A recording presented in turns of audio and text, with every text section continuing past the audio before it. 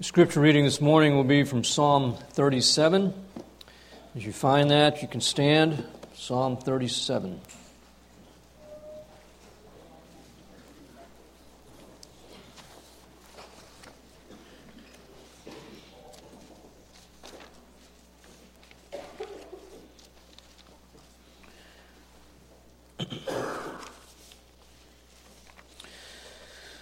Fret not yourself because of evildoers. Be not envious toward wrongdoers, for they will wither quickly like the grass and fade like the green herb. Trust in the Lord and do good. Dwell in the land and cultivate faithfulness. Delight yourself in the Lord, and He will give you the desires of your heart. Commit your way to the Lord. Trust also in Him, and He will do it. And He will bring forth your righteousness as the light, and your judgment as the noonday.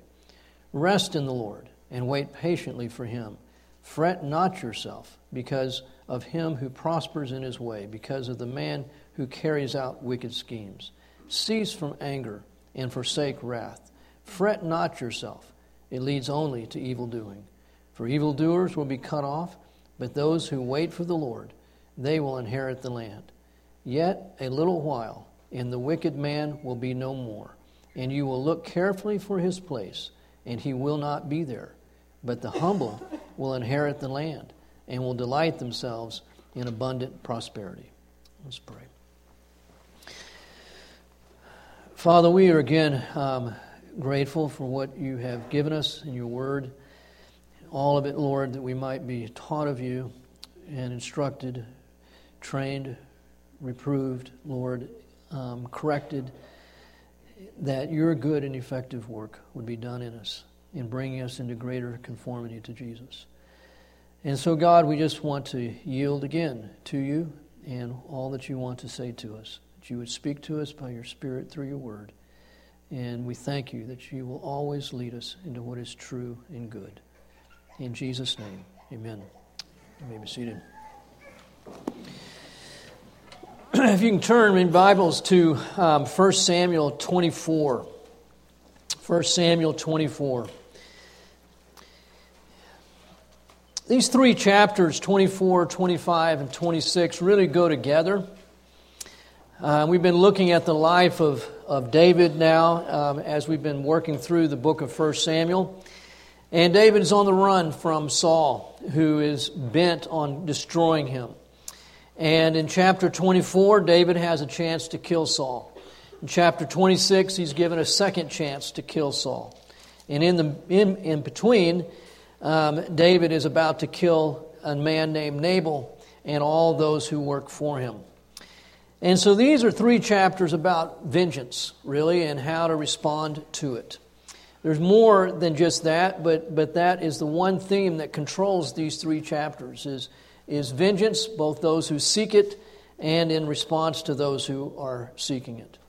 It's really pretty simple what the Scripture says regarding taking revenge. Don't.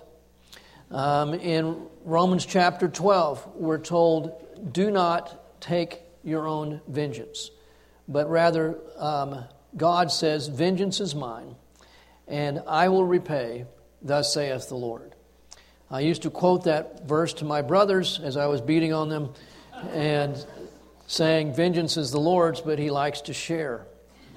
That is the McCall addition to Scripture. You're not supposed to do that.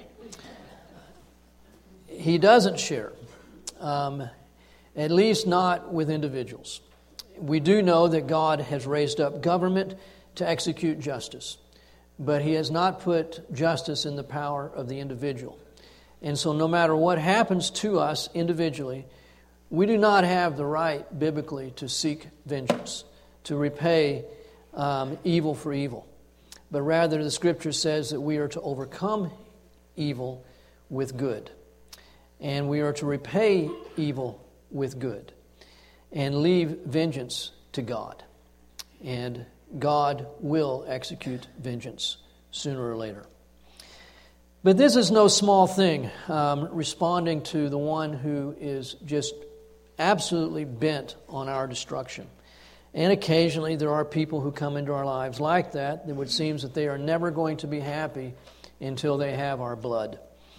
And Saul was that way with David. So we start in chapter 24. It says, Now it came about when Saul returned from pursuing the Philistines, he was told, saying, Behold, David is in the wilderness of En-Gedi. Then Saul took 3,000 chosen men from all Israel. So this is his elite fighting force. And went to seek David and his men in front of the rocks of the wild goats. And he came to the sheepfolds on the way, and there was a cave. And Saul went in to relieve himself. Now David and his men, 600 of them, were sitting in the inner recesses of the cave. Now you'd have to think God did this, right? Of all the times and places Saul could have chosen to go to the bathroom, he chooses this time and this place with 600 men looking at him.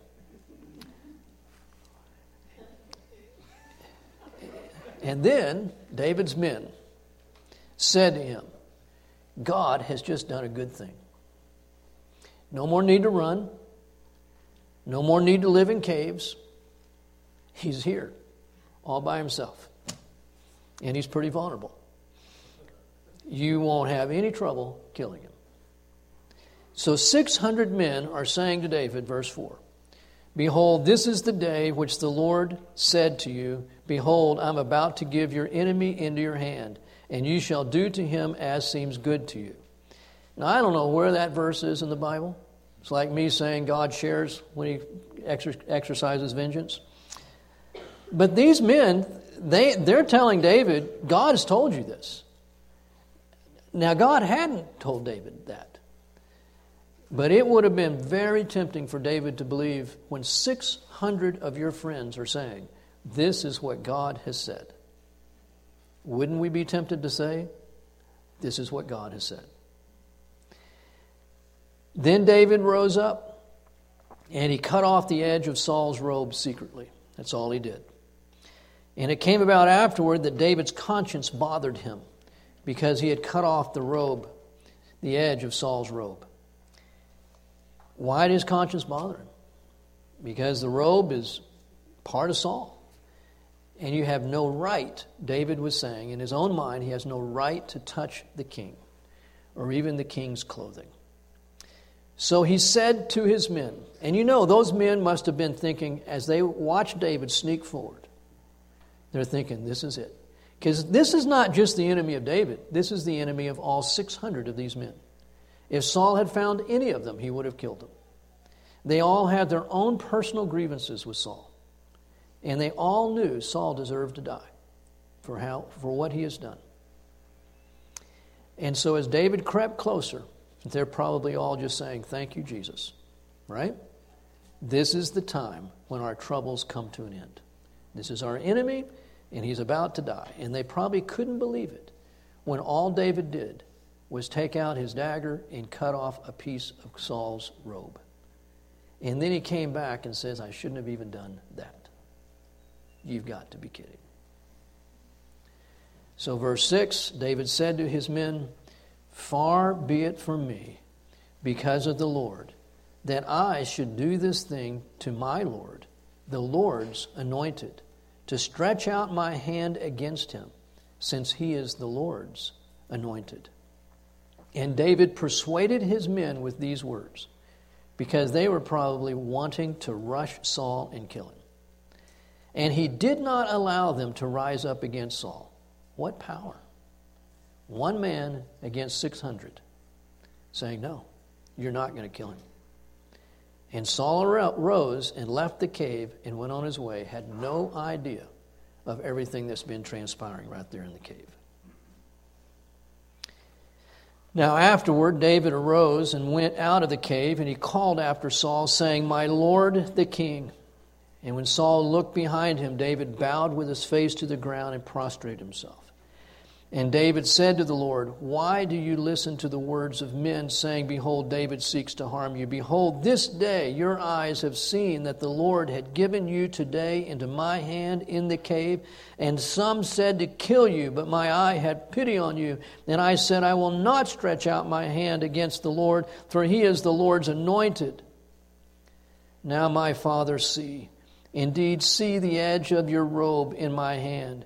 For in that I cut off the edge of your robe and did not kill you. Know and perceive that there is no evil or rebellion in my hands, and I have not sinned against you, though you are lying in wait for my life to take it. So David 3 times here, twice in verse 6 and then again in verse 10, speaks of Saul being God's anointed.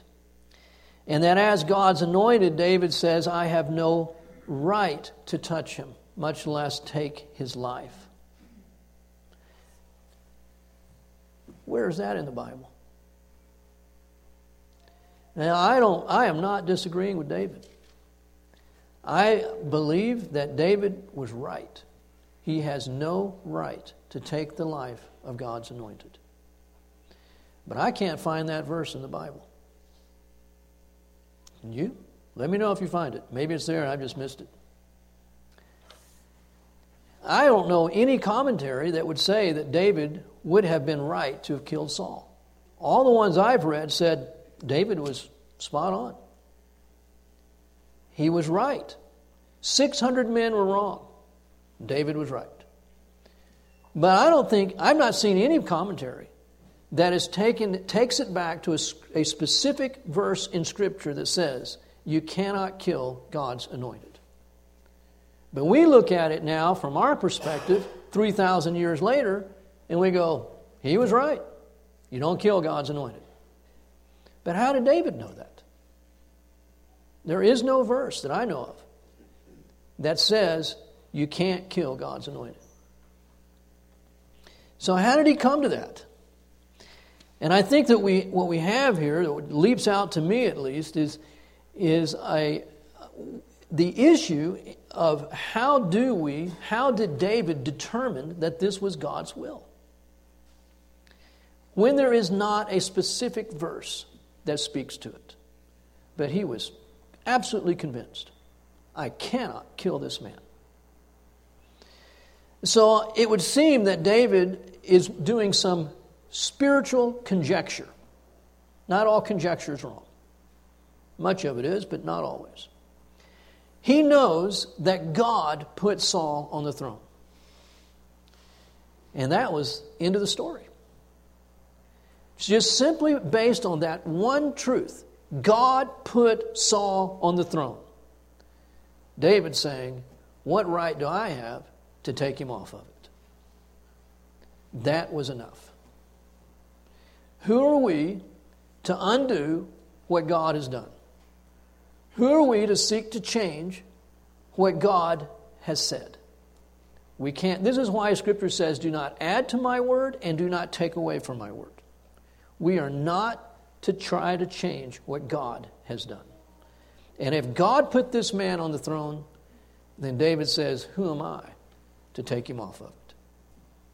And I believe David was thinking correctly. His men were wrong. Just because David had the opportunity, and the opportunity repeats itself in chapter 26, opportunity does not equate with permission, as one writer puts it. That's worth thinking on. Just because you have the opportunity and it looks so exceptional, how could this have happened? It almost appears miraculous. That is not to be taken as God's permission. Think about how many decisions would be not made, how many things we would not do if we simply didn't take the opportunity as being an expression of God's will. I'm amazed. I know we're all in this boat. But it amazes me when I hear people say, surely God wanted this because the opportunity was there. Really? I mean, we would teach our children, if you're walking through Walmart and you come across somebody's wallet on the floor, you pick up the wallet and you take it over to customer service and you say someone lost their wallet. You don't say finders keepers, losers weepers. Right? You don't just open up the wallet and say, wow, there's a lot of money in here. Praise God. I needed some money. You don't say, look how God provided. You say, somebody lost their wallet, and I need to return it.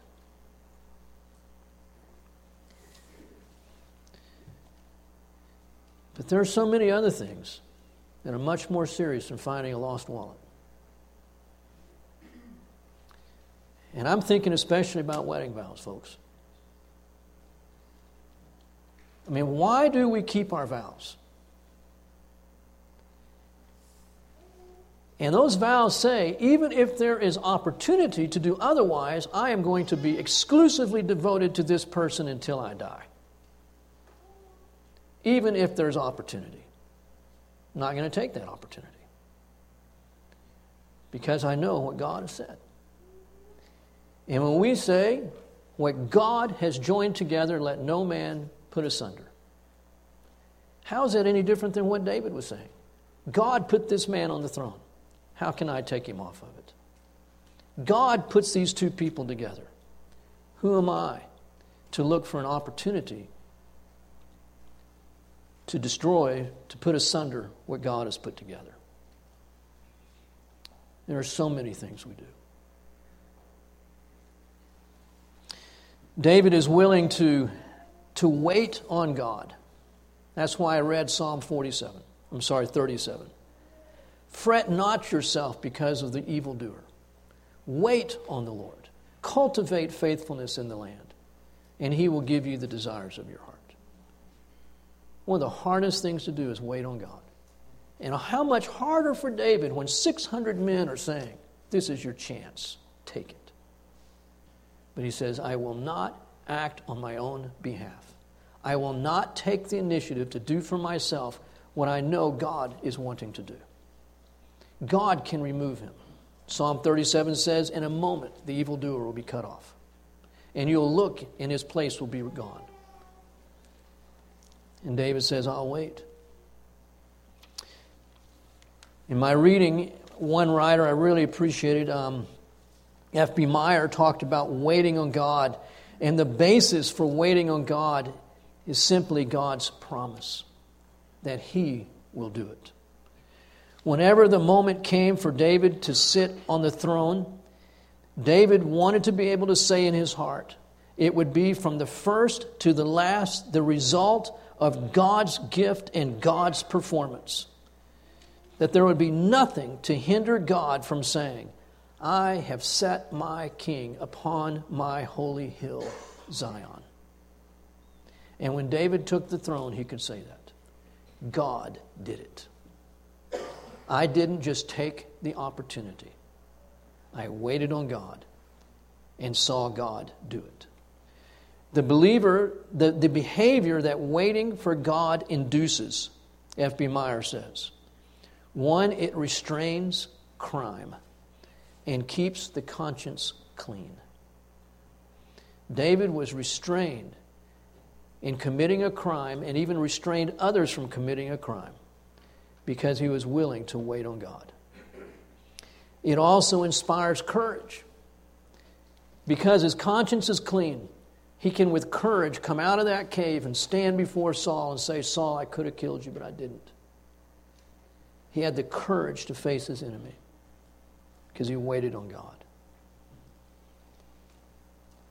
He gave David rest, knowing that God is his defender, his protector, and that he could trust him. And when we wait on God, it even encourages brokenness and penitence in the hearts of others. Saul listens to David. He's going to say both in chapter 24 and 26, he says, I'm the one that's wrong here. You're a better man than I am. I know one day that you will rule. Look at verse 20 of chapter 24. And now behold, Saul speaking, I know that you shall surely be king, and that the kingdom of Israel shall be established in your hand. A man waiting upon God with clean hands, and it brings about a penitence in the life of Saul. Didn't last, we know. but it moved him and brought him to, at least for this temporary time, confession and repentance. He's not defending himself. He's not touching God's anointed. He's waiting on God. Unfortunately, there are a lot of pastors that consider themselves beyond being able to be reproved, beyond correction, because they are God's anointed. Talked to a guy that's working on his PhD at a seminary. Just recently, I was speaking to him, and he's a grader for men that are working on their Masters of Divinity and other advanced degrees. And many of these men are already pastors. And he's grading papers where they're writing about the authority they have as pastors, and how much of the trouble they've had in their churches is because people don't recognize their authority. And it stinks. And as a grader, he's commenting and he says, well, when did God die and let you take his place? David is expressing humility. He himself is God's anointed. And I believe that what David is saying here is not just that Saul is king, but he's a man. And what right does he have to take the life of another man? Now again, as king, you have the government has the right to exercise capital punishment against those who have committed capital crimes. We understand that from the Word of God. But David seems to be reluctant to touch this man because he's God's anointed. And I look at God's Word on this, and I come to 1 John chapter 2, which is the principal passage in the New Testament that talks about anointing. And if you just look at that just quickly with me, 1 John chapter 2, verse 20 and verse 27. But you have an anointing from the Holy One, speaking to all Christians. You all have an anointing from God. And then verse 27. And as for you, the anointing which you received from him abides in you, and you have no need for anyone to teach you, but as his anointing teaches you about all things and is true and is not a lie, and just as it has taught you, you abide in him.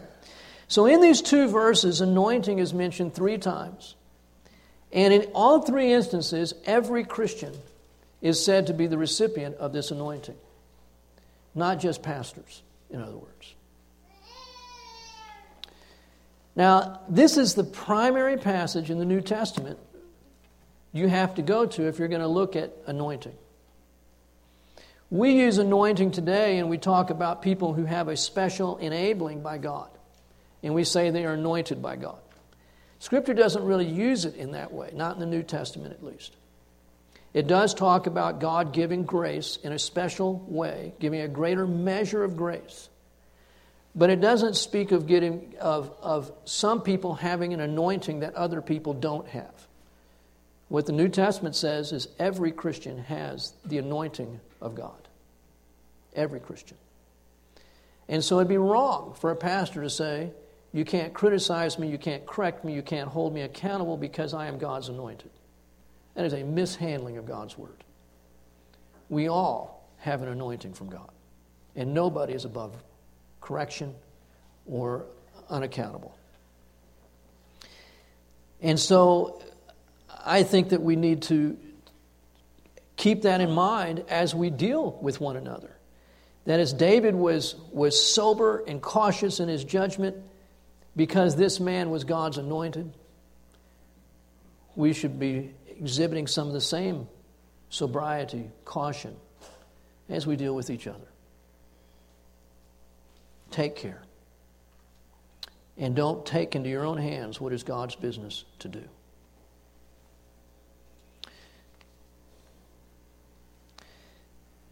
When David resisted these men and the opportunity that he had to kill Saul, and again in chapter 26, he's going to croll up to Saul at night. He'll have Abishai, one of his nephews, with him. Abishai will say, we're right here. We've crawled through 3,000 men. He's asleep. His spear is right here at his head. Just take the spear out of the ground and let me run him through. I'll do it with one stroke. Just one stroke. The guy's dead. And David again says no. And 4 times in chapter 26, he says, we're not going to touch God's anointed. So he took his spear and took his water jug, and they made their way out through the camp, and then they yelled from the darkness, and David told Saul that he once again had spared his life.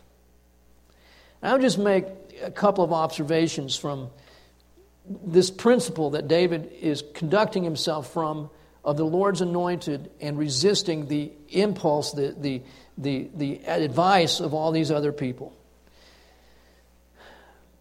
One is the obvious conclusion.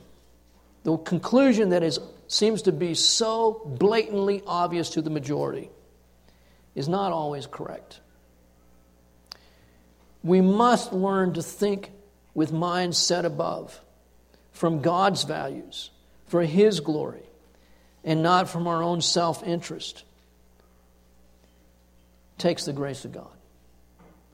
Because we all think about ourselves first. We must think from God's kingdom and His glory first. And when we do that, it will caution us from acting on our own behalf in independence of God. I think we see in this that common sense, God has given this man to you, David, is not always spiritual. In fact, it can be extremely carnal. Where the last thing God wants us to do is the thing that seems obvious, apparent, and common sense. It's what God is saying, you need to think from my mind. Everyone can be wrong in what they approve and in what they encourage. That certainly applies today. My kids tell me about what they see from Christian kids on Facebook, how they're encouraging each other in ungodliness. When somebody comes out and says, I'm homosexual, and all their Christian friends are saying, we're so happy for you that you're showing the courage and that you're living the life that, God's created you to live. I'm going, really? How did we get to this place? Everyone can be wrong in what they approve and what they encourage. They certainly can.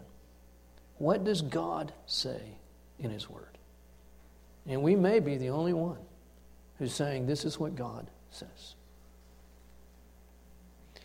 But we will be held accountable for listening to all the other voices instead of to God.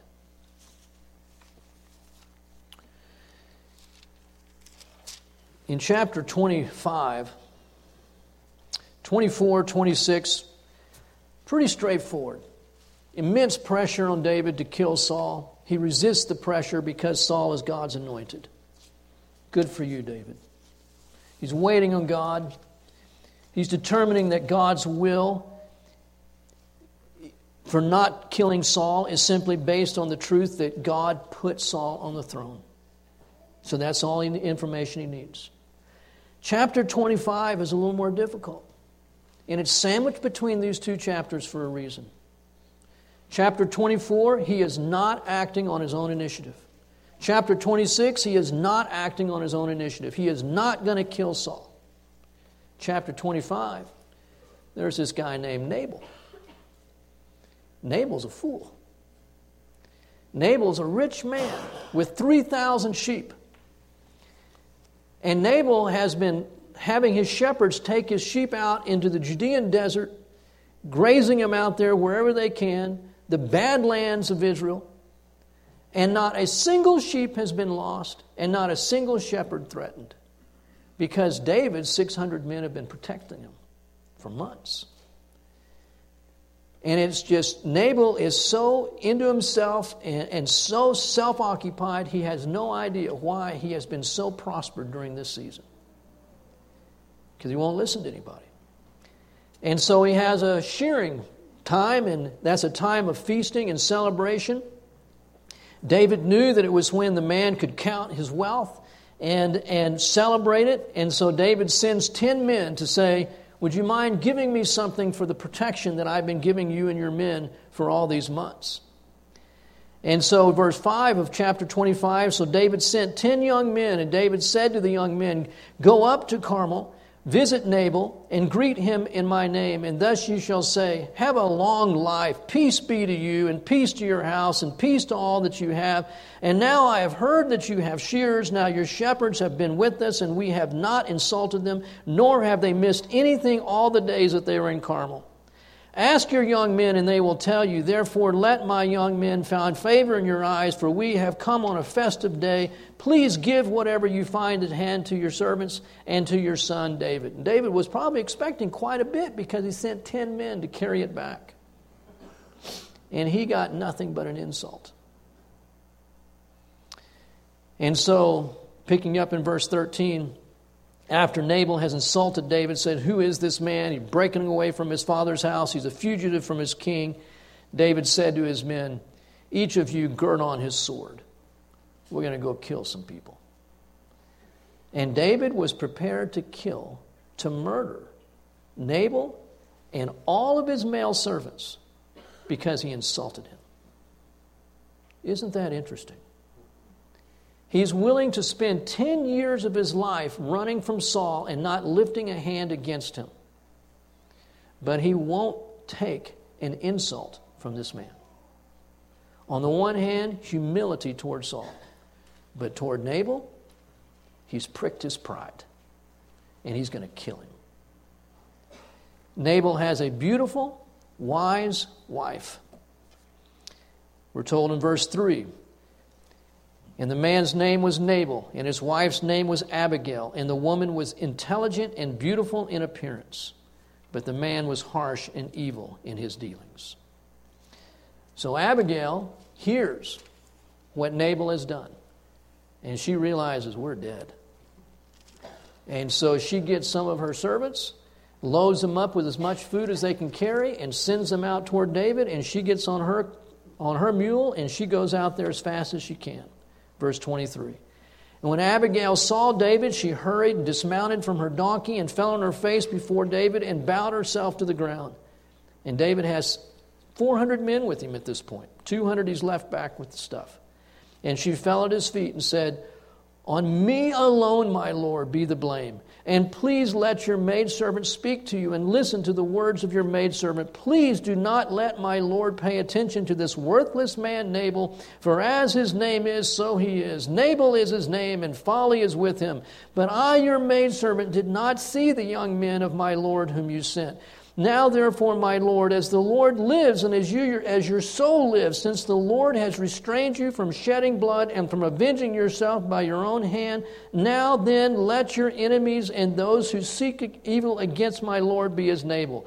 That God has restrained you from avenging yourself. She knew that. Everybody knew that. Don't let this be an exception. Don't now start avenging yourself. Verse 28, please forgive the transgression of your maidservant, for the Lord will certainly make my Lord an enduring house, because the Lord is fighting the battles of the Lord, and evil shall not be done in you all your days. And then she speaks of him being appointed ruler over Israel, and him being able to sit on the throne without having the guilt of having avenged himself. Verse 31, and that this will not cause grief or a troubled heart to my Lord, both by having shed blood without cause, which is murder, and by my Lord having avenged himself. When the Lord shall deal well with the Lord, then remember your maidservant. And David's impressed. And he gets down off his donkey. And he tells her, you've kept me today from doing evil. I would have killed your husband and every single man he had. That's what David says. He takes the small gift that she had, and he went back to his cave. And God deals with Nabal. He was drunk out of his mind that night. She knew that she couldn't speak to him, so she waited till the next morning. And she said, by the way, let me tell you what could have happened last night. And he apparently had a stroke, and 10 days later he died. God took him out. David didn't need to lift a hand. And then David says, well, now Abigail's a widow. An opportunity is presenting itself. But remember, does opportunity equal permission? It didn't when it came to avenging himself on Saul. But now opportunity is presenting itself again. A young, beautiful, intelligent woman who's recently been made a widow. And David says, looks like permission to me. There's no record here, once again, of David seeking God when it came to this woman. David's going to take 8 wives and many concubines, and there is not record of a single time does he ask God before he does it. Opportunity does not equal permission. David already has 2 wives. Now, one of them has been taken away and given to another man. That's at the end of the verse, end of the chapter, verse 44. Now, Saul had given Michal, his daughter, David's wife, to Palti, the son of Laish, who was from Galim. But in verse 43, David had also previously taken Ahinoam of Jezreel, and they both became his wives. So however you look at it, this is at least his second wife. It seems to me God's Word has a lot more to say about monogamy than it does about touching God's anointed. I can't find a single verse that speaks about touching God's anointed. But there are a lot of verses that talk about monogamy. For this cause a man shall leave his father and mother and cleave to his wife, singular. Scripture is full of references that God created one man, one woman for each other, and that's the way Jesus says it was always intended to be.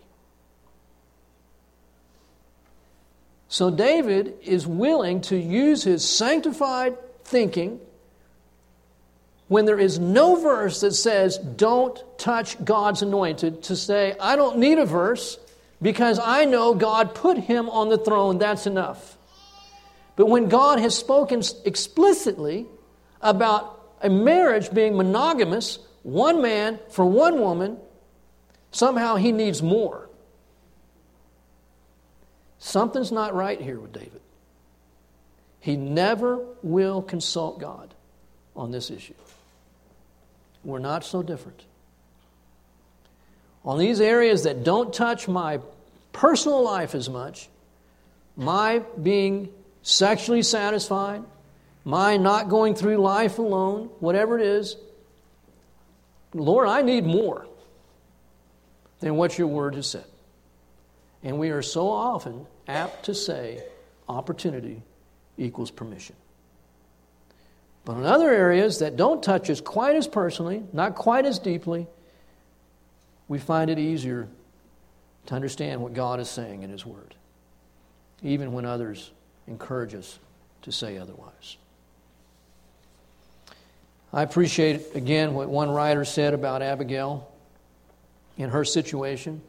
Wise, beautiful woman in a bad marriage. F.B. Meyer again. You must stay where you are.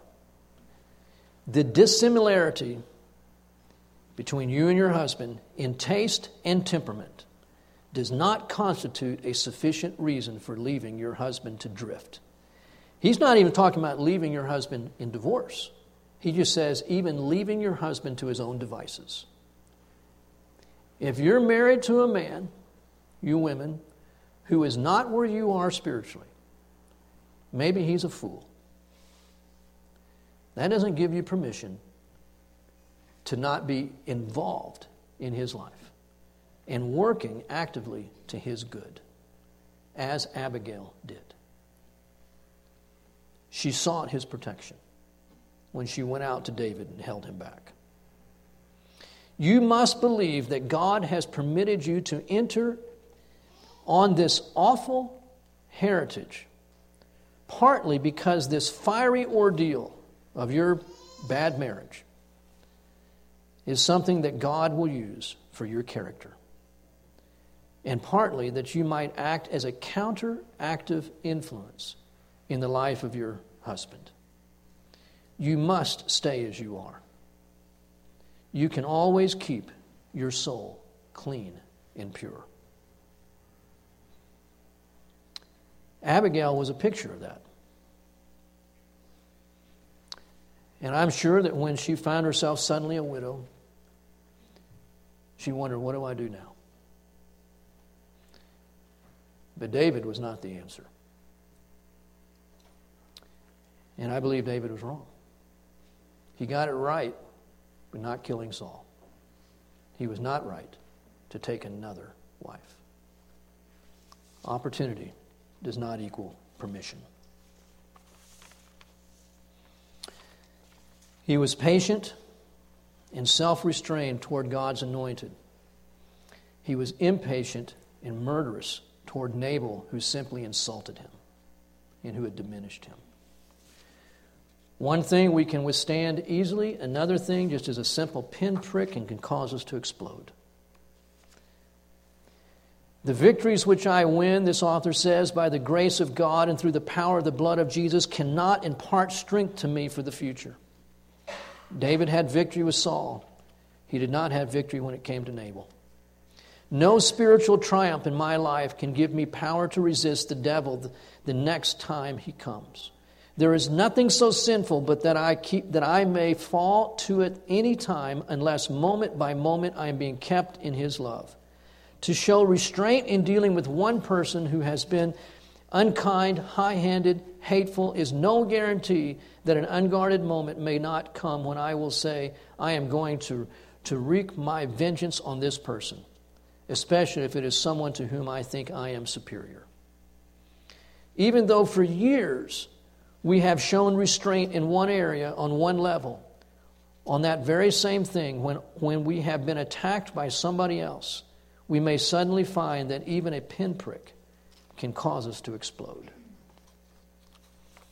David didn't handle Nabal's insult very well. We thank God that Abigail stopped him from shedding innocent blood. But David understood the will of God clearly, crystal clear, when it came to him not touching Saul. But when it came to the area of marriage, he says, I'll do what I want. Nothing's changed. David's heart is ours. And I believe the lessons here speak for themselves. In every area of our life, God wants us to humbly come to him with open hands, waiting on him, not taking life in our own hands, saying, I will do for myself. Either if it comes from defending ourselves, seeking our own vengeance, but also when it comes to marriage and relationships.